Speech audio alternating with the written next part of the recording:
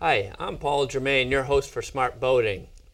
Today's podcast is going to be on spring and fall boating, and joining me today is Brian Pike, the harbor master at Manchester by the Sea.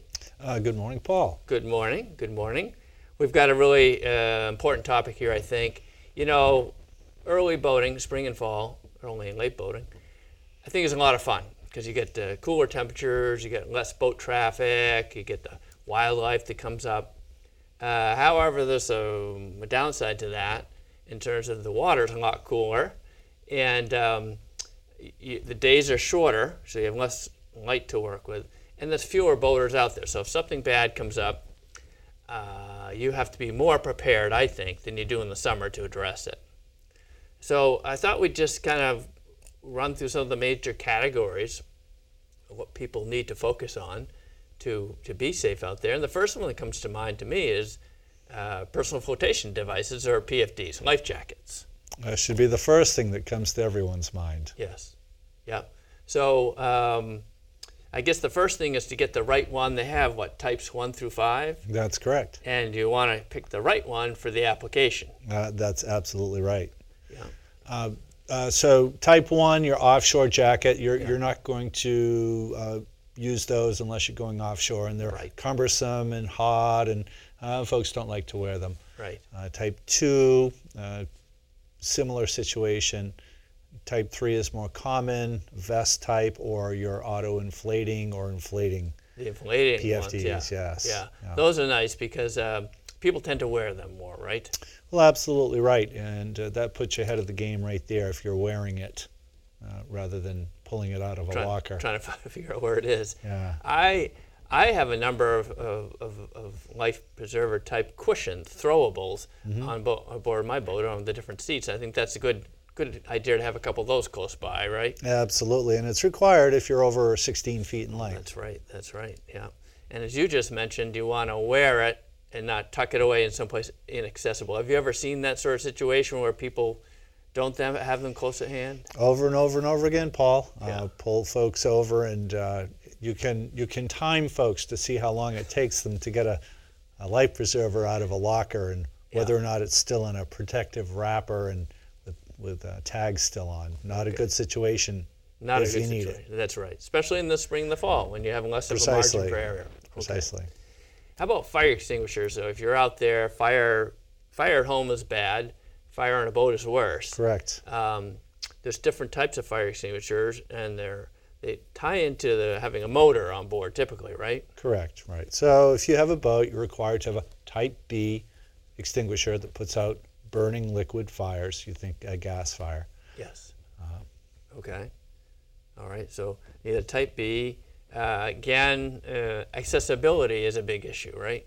It should be readily accessible. That's how we teach it in our safe boating classes, that your fire extinguisher should be in a readily accessible location. Right. So that's not buried down under the cushions forward of the cabin, right? Under the anchor. Yeah, below the boarding ladder. No. No, okay. So keep it accessible. And it's a good idea, you launch your boat, I don't know, Memorial Day, and go through the season. Now, things could have changed with that fire extinguisher during that time period, right?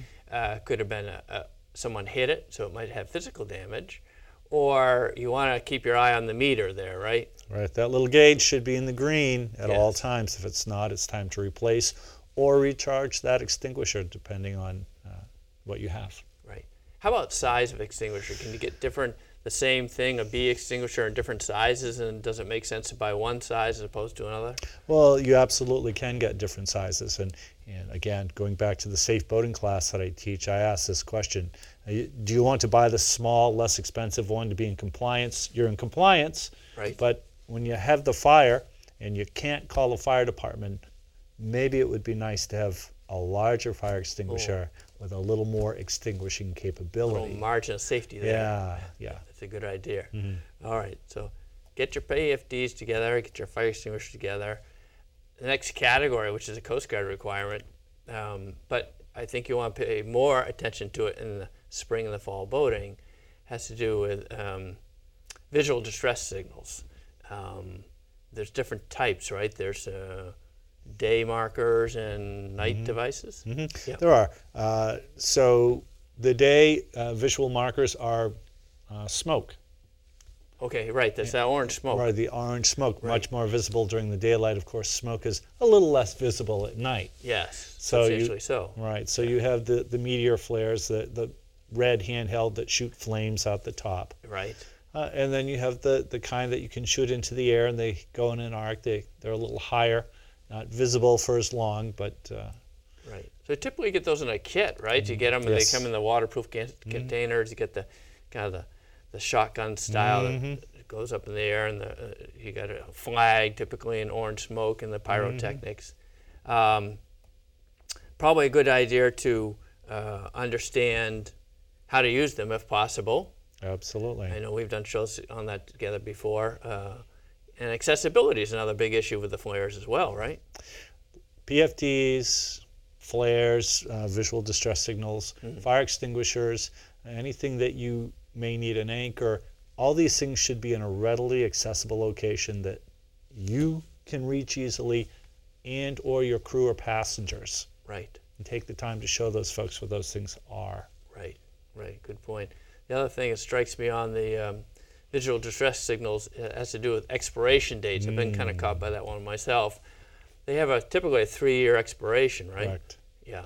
Correct. And here's a little tip. When you purchase your new flares to replace your old ones, check those dates on those new flares. Yes, because they could have been sitting on a retail shelf for a year or Correct. two, and you could only have one year left, and that may have passed during the season, right? So Correct. you're going out to do some fall or spring boating. You want to have that together. How about sound producing devices? So you're out, I don't know, in inclement weather, it could be fog, maybe it gets dark a little earlier than you anticipated, the visibility's not so good.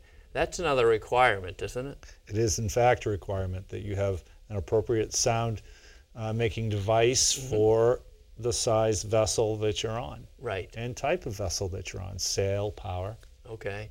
Typically, I like those little Freon horns Yeah. because they're very compact and they're very powerful, making a lot of noise. Extremely loud. I recommend them. Yes, I also recommend, as a backup, a handheld horn that you can activate by blowing through it. oh, just a manual one. Yeah. Yeah, that's a good idea.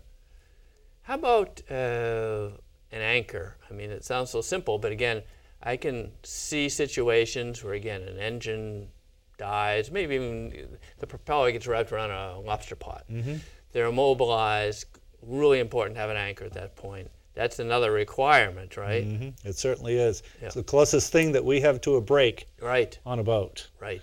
that brings us to a halt, hopefully before we careen onto rocks or into another vessel, or it's vitally important. Especially when there's not many people around. Correct. So when I think of an anchor, I think of picking the right type, because there's different types, picking the right size, and keeping an eye on how much chain and how much line I have, right? Correct. So scope is very important.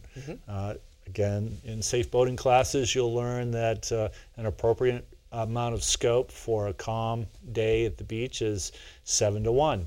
If you're in 10 feet of water, you need 70 feet of line. Right. During rough weather, you'll want a minimum of 10-to-1. 10-to-1. So that okay.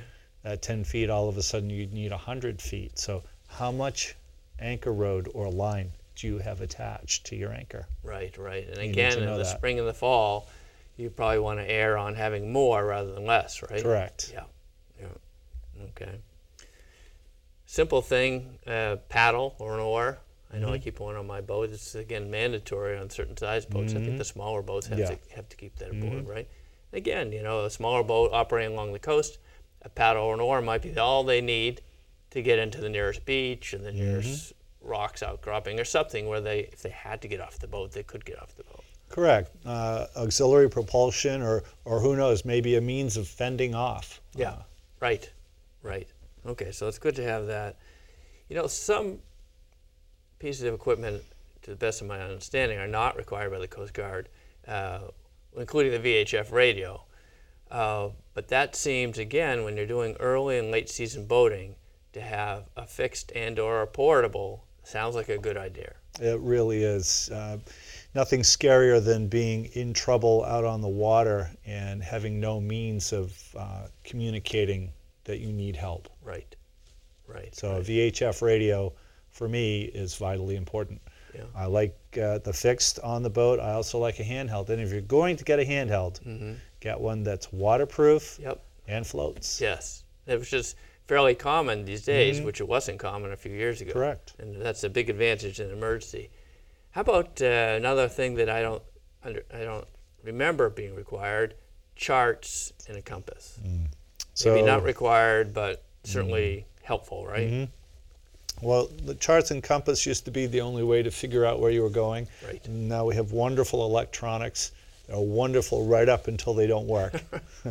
So having a chart, a compass, and the tools to use on a chart, and the knowledge how to use them can get you out of a lot of difficult situations. I could bore you with some stories Right. when charts have saved the day after electronics have failed. Oh, I believe it. In the I believe fog. it. And again, when you don't have many other boaters that are around to help you, they become more important. The final thing that comes to my mind in this area of doing a better job of preparing for early and late boating would be a float plan. In a nutshell, what is a float plan? What do you do with it? Why is it important? Right. Float plan, very simply, is a piece of paper or even a verbal discussion with someone you know. Or a text. Or a text. Right. Letting folks know. You want to make sure somebody gets the text. That's true. Letting folks know where you're going, what kind of a boat, what boat you're going on, who you're going with, Yep. what time you're leaving, what time you're going to be back. Yeah. And that if you aren't back by that time, that somebody should be calling the Coast Guard or the harbor master Right. to let them know you are overdue. Right. And that helps them by substantially narrowing the search, right? Well, I do like to say that if you don't leave a float plan, the search begins in the Atlantic Ocean. Right. Which is a bit large. Yeah, that's big. Right. All right. Well, Brian, thank you for joining me today for this kind of recap of some of the more important things to keep in mind for early and late boating. And I'd like to thank our audience for joining us today, and I hope they'll come back again soon. Well, thanks a lot, Paul. Thanks for having me. You're welcome.